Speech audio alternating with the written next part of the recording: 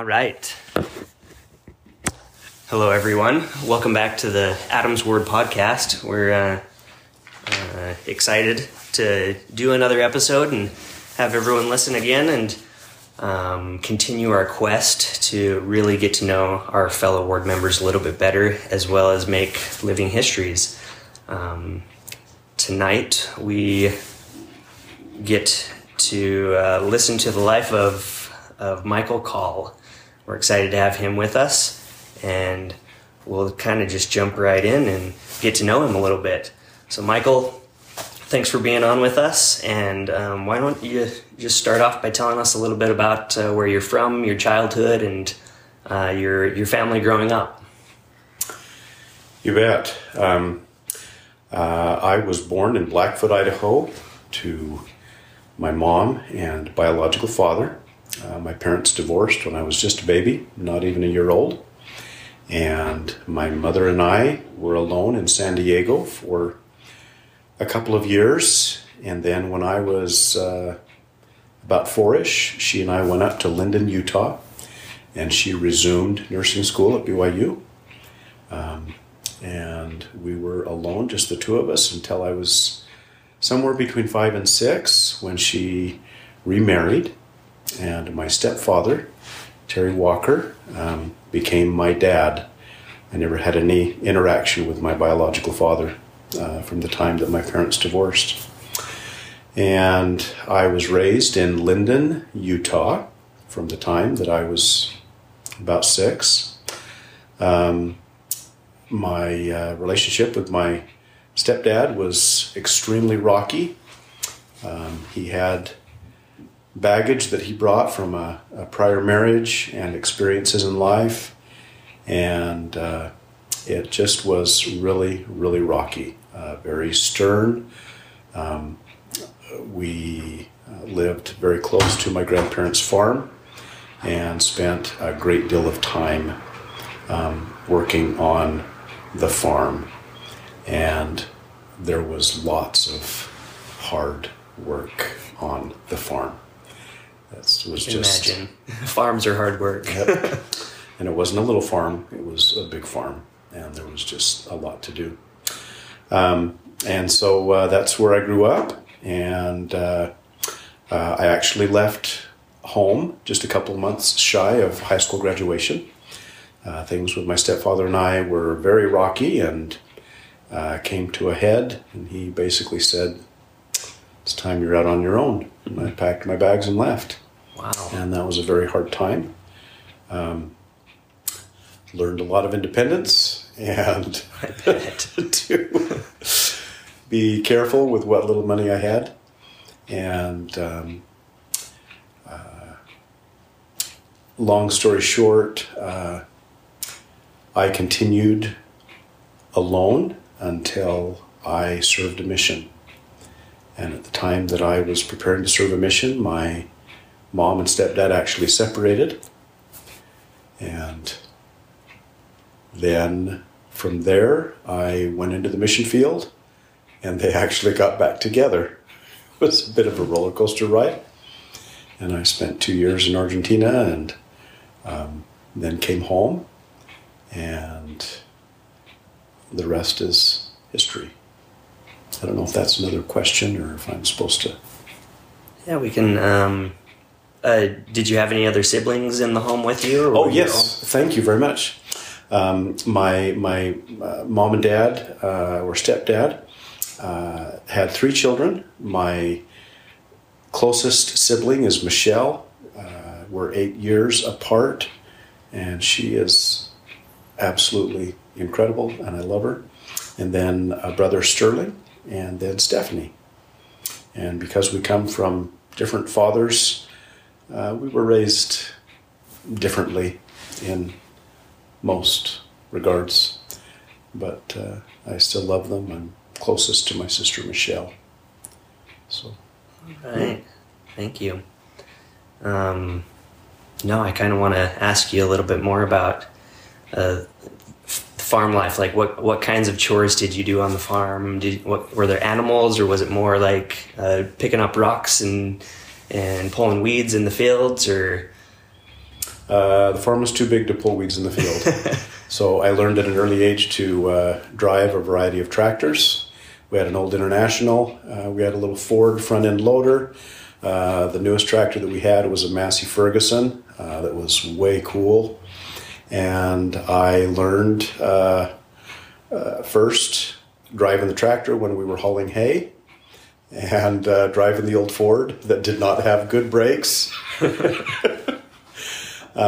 And so we would circulate the crops from alfalfa, field corn, grain, and so learned how to operate the swather, the rake, the marker, planters, cultivators, plow. Plow always scared me, because if it was wet when you were plowing, you start raising the front end of the tractor up, and that didn't excite me very much. So I was never very good at plowing.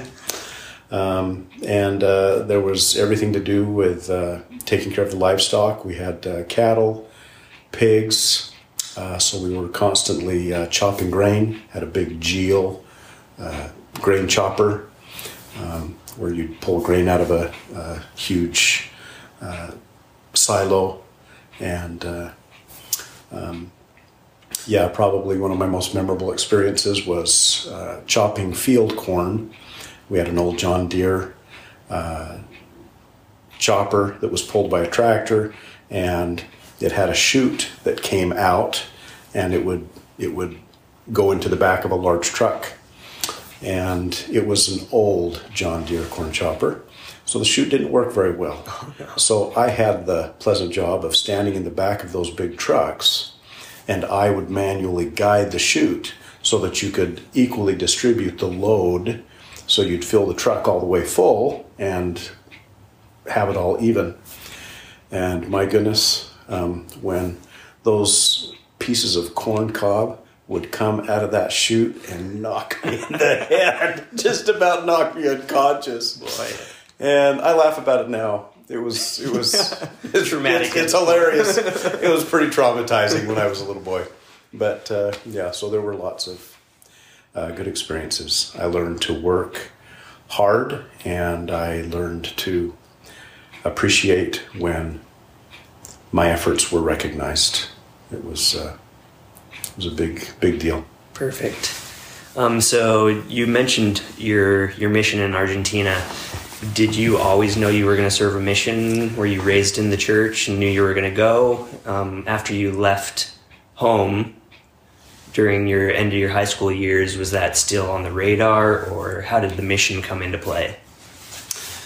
I always felt, being raised in a family that was, while my parents in our immediate family were not super active in the church, our extended family was very active in the church. Almost all of the siblings served missions, and I knew it was expected of me, and it was something that I just wanted to do. Most of them actually served missions in South America. My grandfather was a mission president in Chile, and then he was an MTC president in Lima, Peru. And so, there was kind of that expectation, and I wanted to learn Spanish. Started in junior high, and then high school, became pretty proficient at it. And so, yes, I felt that I was expected to serve, and it was my duty to serve. And yes, I wanted to. I was afraid. That was when my parents had separated, right before I went into the MTC. And so I was torn inside, feeling like, should I be with my mom helping her? She just separated from my dad. But I went. And my mission was a life-changing experience for me. I think you know from past conversations that of the 22 months I spent in Argentina, I spent 12 of those as branch president in two separate branches, very, very small branches in extremely rural areas of Argentina, hours away from any other missionaries. And those were incredible growing experiences. I bet. And so, yeah. I know if we've listened to Bishop McAllister's episode from last week, he kind of discussed how he learned how the church is run by serving in Seattle in a stateside mission. But I can't imagine that being a branch president in South America, I'm sure you learned a lot of the same things there of how maybe the church needs to run and maybe wasn't running. But I'm sure a lot of the lessons that came out at the end were similar, maybe. I don't know if you have any thoughts on that.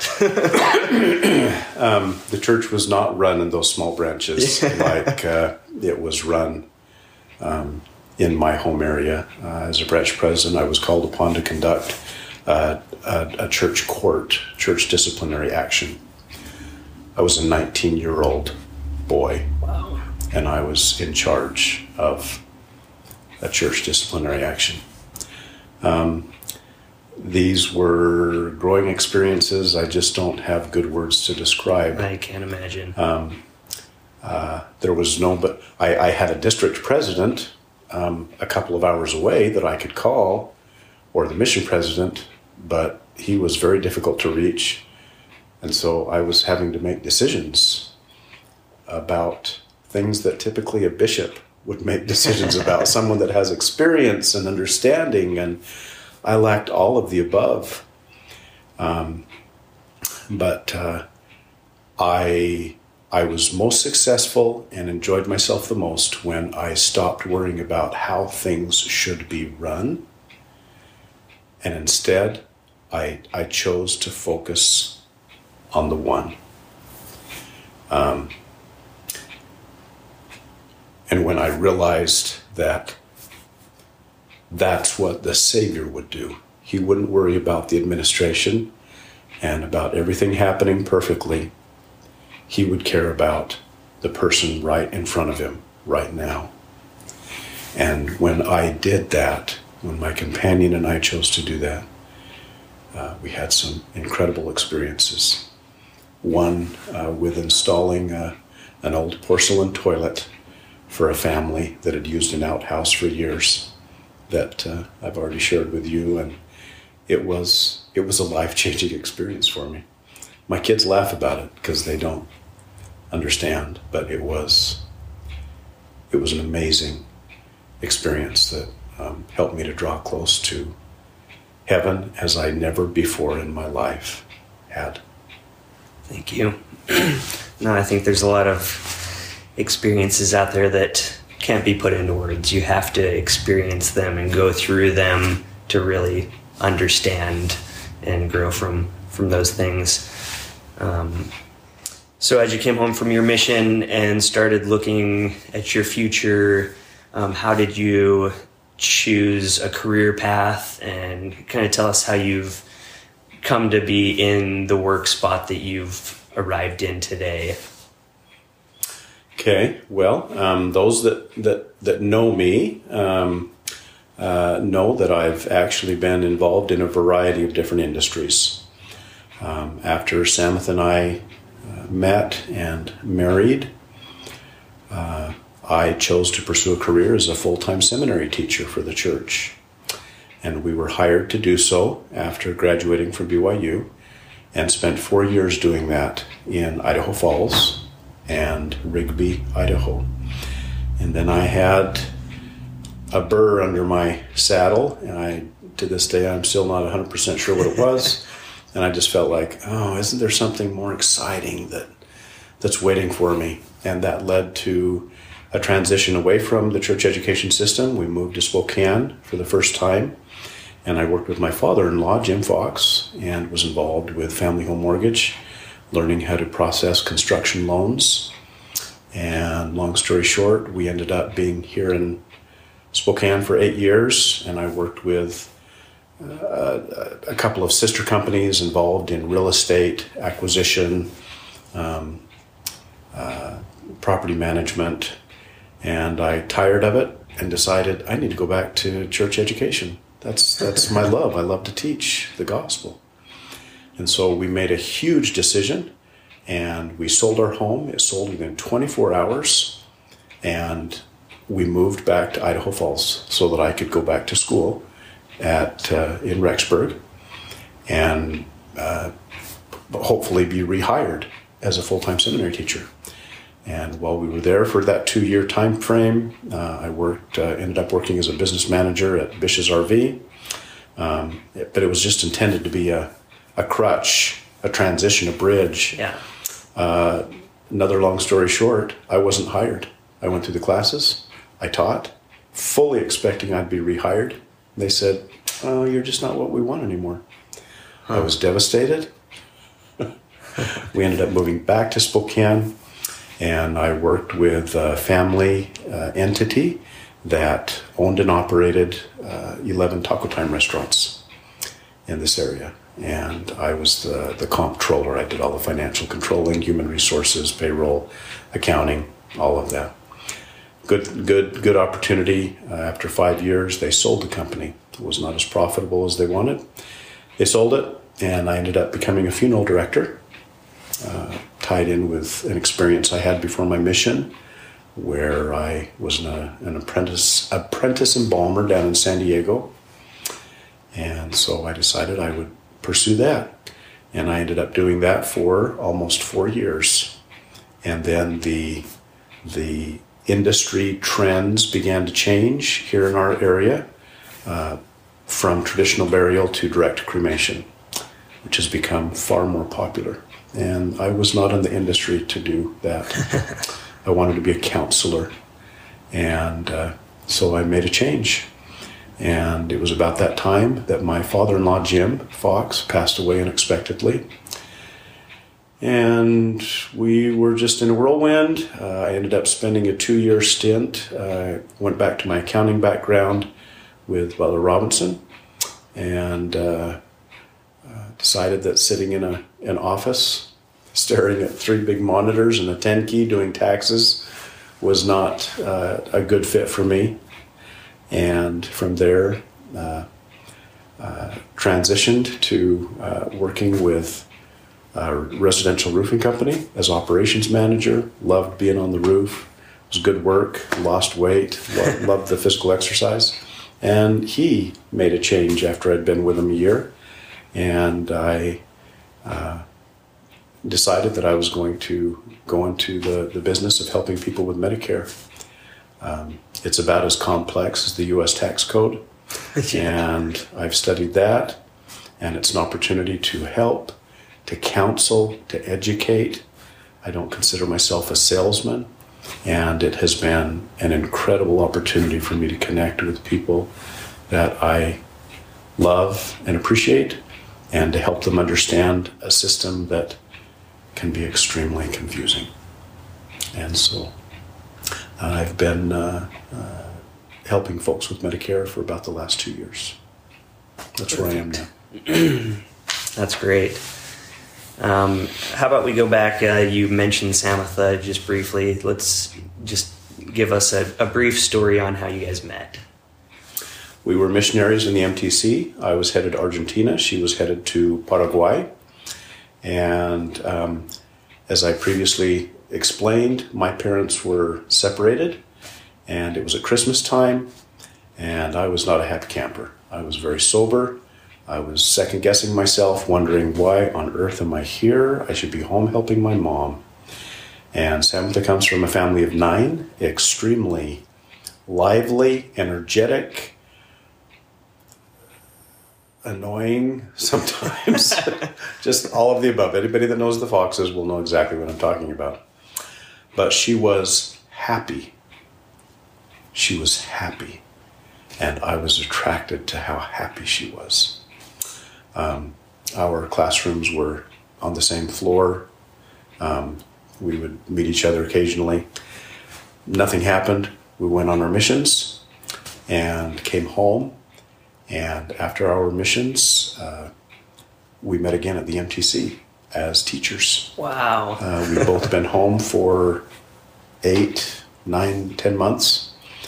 And we met each other, and We began to date while we were teaching the night shift at the MTC, going to school full-time at BYU. Our first date, we went to the late show of Hunt for Red October, our favorite movie. And that's where it went. Told you a little bit about how we came to be here in Spokane. Bottom line is that one of the questions that you had posed to me earlier was life-changing events. My choice to marry Samatha and her choice to marry me has without a doubt been the most life-changing choice I have ever made or ever will. Being with her through all of our ups and downs, which have been many, having 9 children,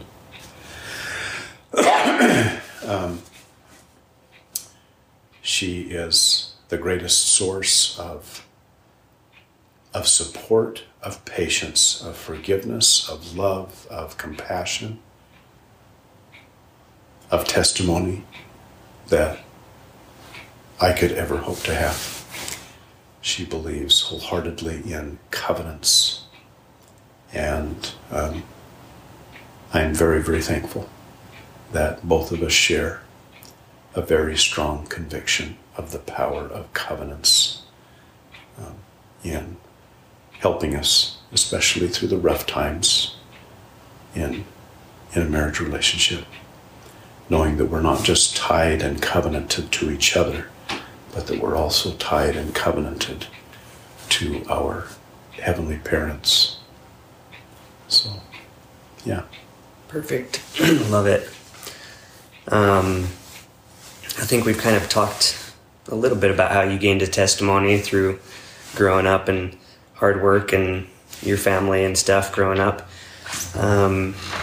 Anything specific you want to touch about on your adult life as far as the gospel is concerned, and how your testimony has been nurtured in your adult life? What has caused you to continue to believe in God and follow Him over the years, basically? Going back to my mission experience, when I was the branch president, I mentioned that there was nobody patting me on the back telling me, "Oh, good job, Elder Call. Yeah, you're doing a fantastic job. Oh yes, well done." I was on my own. I was always the senior companion. My junior companion didn't have a clue what he was doing. I was completely in charge. And I began to learn how critical it was for me to rely on what I felt inside from a connection with heaven. That I couldn't call my mission president, I couldn't call the district president, I couldn't rely on anybody in the entire town where I lived to really provide me that moral, internal support. I had to learn to rely on a personal, very intimate relationship with my Heavenly Father, with the Savior. And in subsequent years after my mission, I described to you very in brief transitions between different types of employment.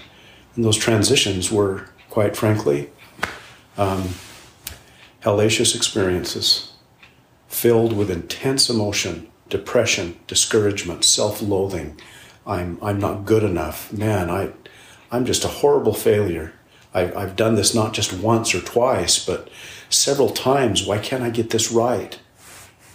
And as much as Samatha would try to support and sustain and lift me,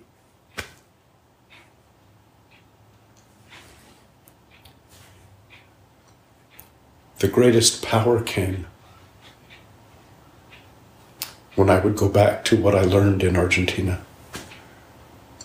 And I would communicate from the depths of my soul whatever range of emotions I was experiencing from day to day. And I've just always known that somebody's listening and that he cares. And when I finish, there's enough peace and confidence that I know I can get up tomorrow and I can start a new day. And that's how my life works. My trust in the Lord is renewed on a daily basis. As I get up each morning, I go on my walk. You know I love to walk every single morning. I love to walk. It wakes up my physical body, it wakes up my mind, and it wakes up my spirit. Helps me overcome feelings of discouragement, depression, inadequacy, and feel like I can do this. And that in conjunction with my personal relationship with Jesus Christ, and just feeling that he's there, he's aware of me, it's what keeps me going. It is my anchor, and quite honestly, it probably goes back to when I was a little boy and things were rough with my stepfather, and there was not the affection, the attention, and the acceptance, the validation that I sought for, that any little boy would look for. And I think I probably learned pretty early that when I knelt down and said, "Are you there? Are you there? Are you listening? Do you care?" Because I feel like nobody does. And I think I learned pretty quick to rely on those subtle but powerful feelings that would come and say, "Yes, I'm here, I'm real. This is not a work of fiction. This is reality. And you're going to be okay, Michael." That's great. Thank you. I've got 2 more quick questions. Hopefully we can get through them. One, you mentioned 9 children. Many of the ward members know you guys as the Call Clan. Could you just, I don't know if we can do this briefly, but briefly just explain what you've learned from raising 9 kids. I know you're still raising a few of them, but how do you raise 9 kids, and what have you learned from it? In brief, things have not turned out like Samuth and I anticipated. It's no secret that we've got several of our children who we hope temporarily, but we don't know, have opted to walk away from their beliefs, their faith in the Church of Jesus Christ of Latter-day Saints in varying degrees. And we have a son-in-law who has left the church completely, and it has become a constant struggle, learning experience, looking for the balance between standing firm in the faith that Samuth and I still embrace. It is our life, it's everything to us, while respectfully honoring the agency of children who decide for whatever reason that that's not the path that they want to pursue at this time. And Samuth and I, we see it differently. She is the part of us that is constantly striving to draw near to them, to draw them in, draw them back, if you will.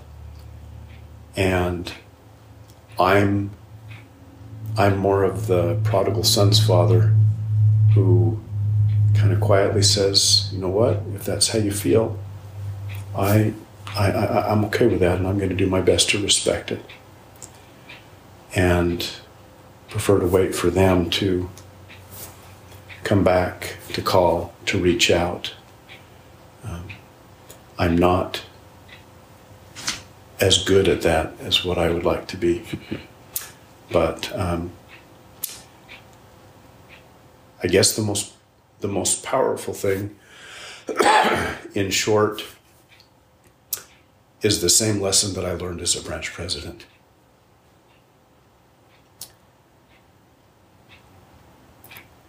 That the most powerful experiences with my children have not been during the easy times.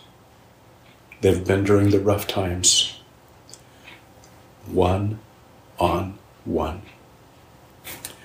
When instead of being together as a whole, it's me with one child working through a challenge together.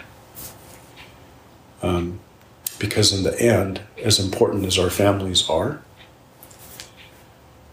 I really believe that our families can't pull us into heaven. As individuals, we have to want to get there.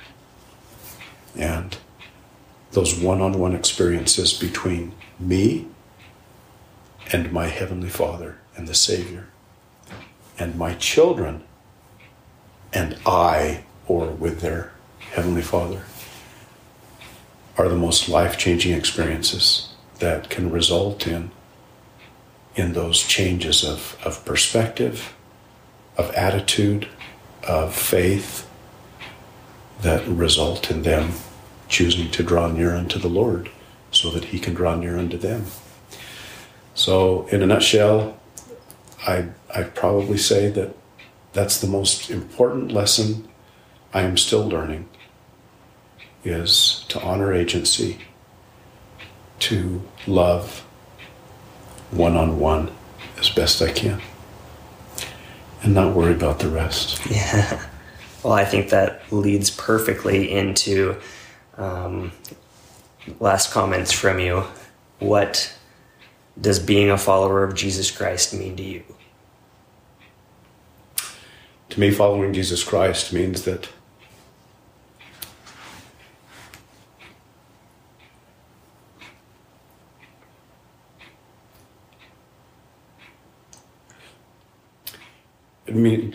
excuse me. It means that I am not ashamed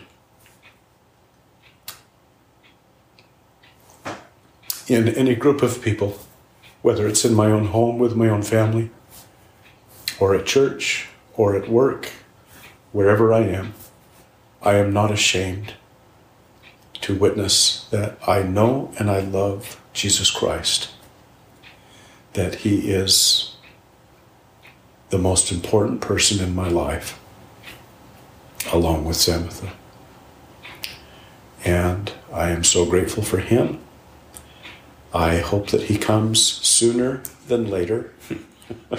We all do. With everything going on in the world, it just would be so much more convenient if he'd just come to the conclusion that, you know what, enough is enough. It's time. I'm ready to transition into the millennium. Let's pull the trigger on this and get her done. But it is a personal choice for me. I don't feel that I follow Christ because it's the right thing to do. I feel that I follow him because I want to. Because it is the absolute best way I have yet found to live my life, to feel good about who I am, to not be afraid of what everybody else thinks of me and however many times I fall. Because whenever I look to him and my relationship with him, I know that he is far more concerned that I merely get up after each time that I fall than he is with a number of times I actually fall. Perfect. And that's the most important thing to me. Love it. Thank you so much. I've loved this conversation and hope that all of you love it as well. We'll see you in the next episode. Thank you.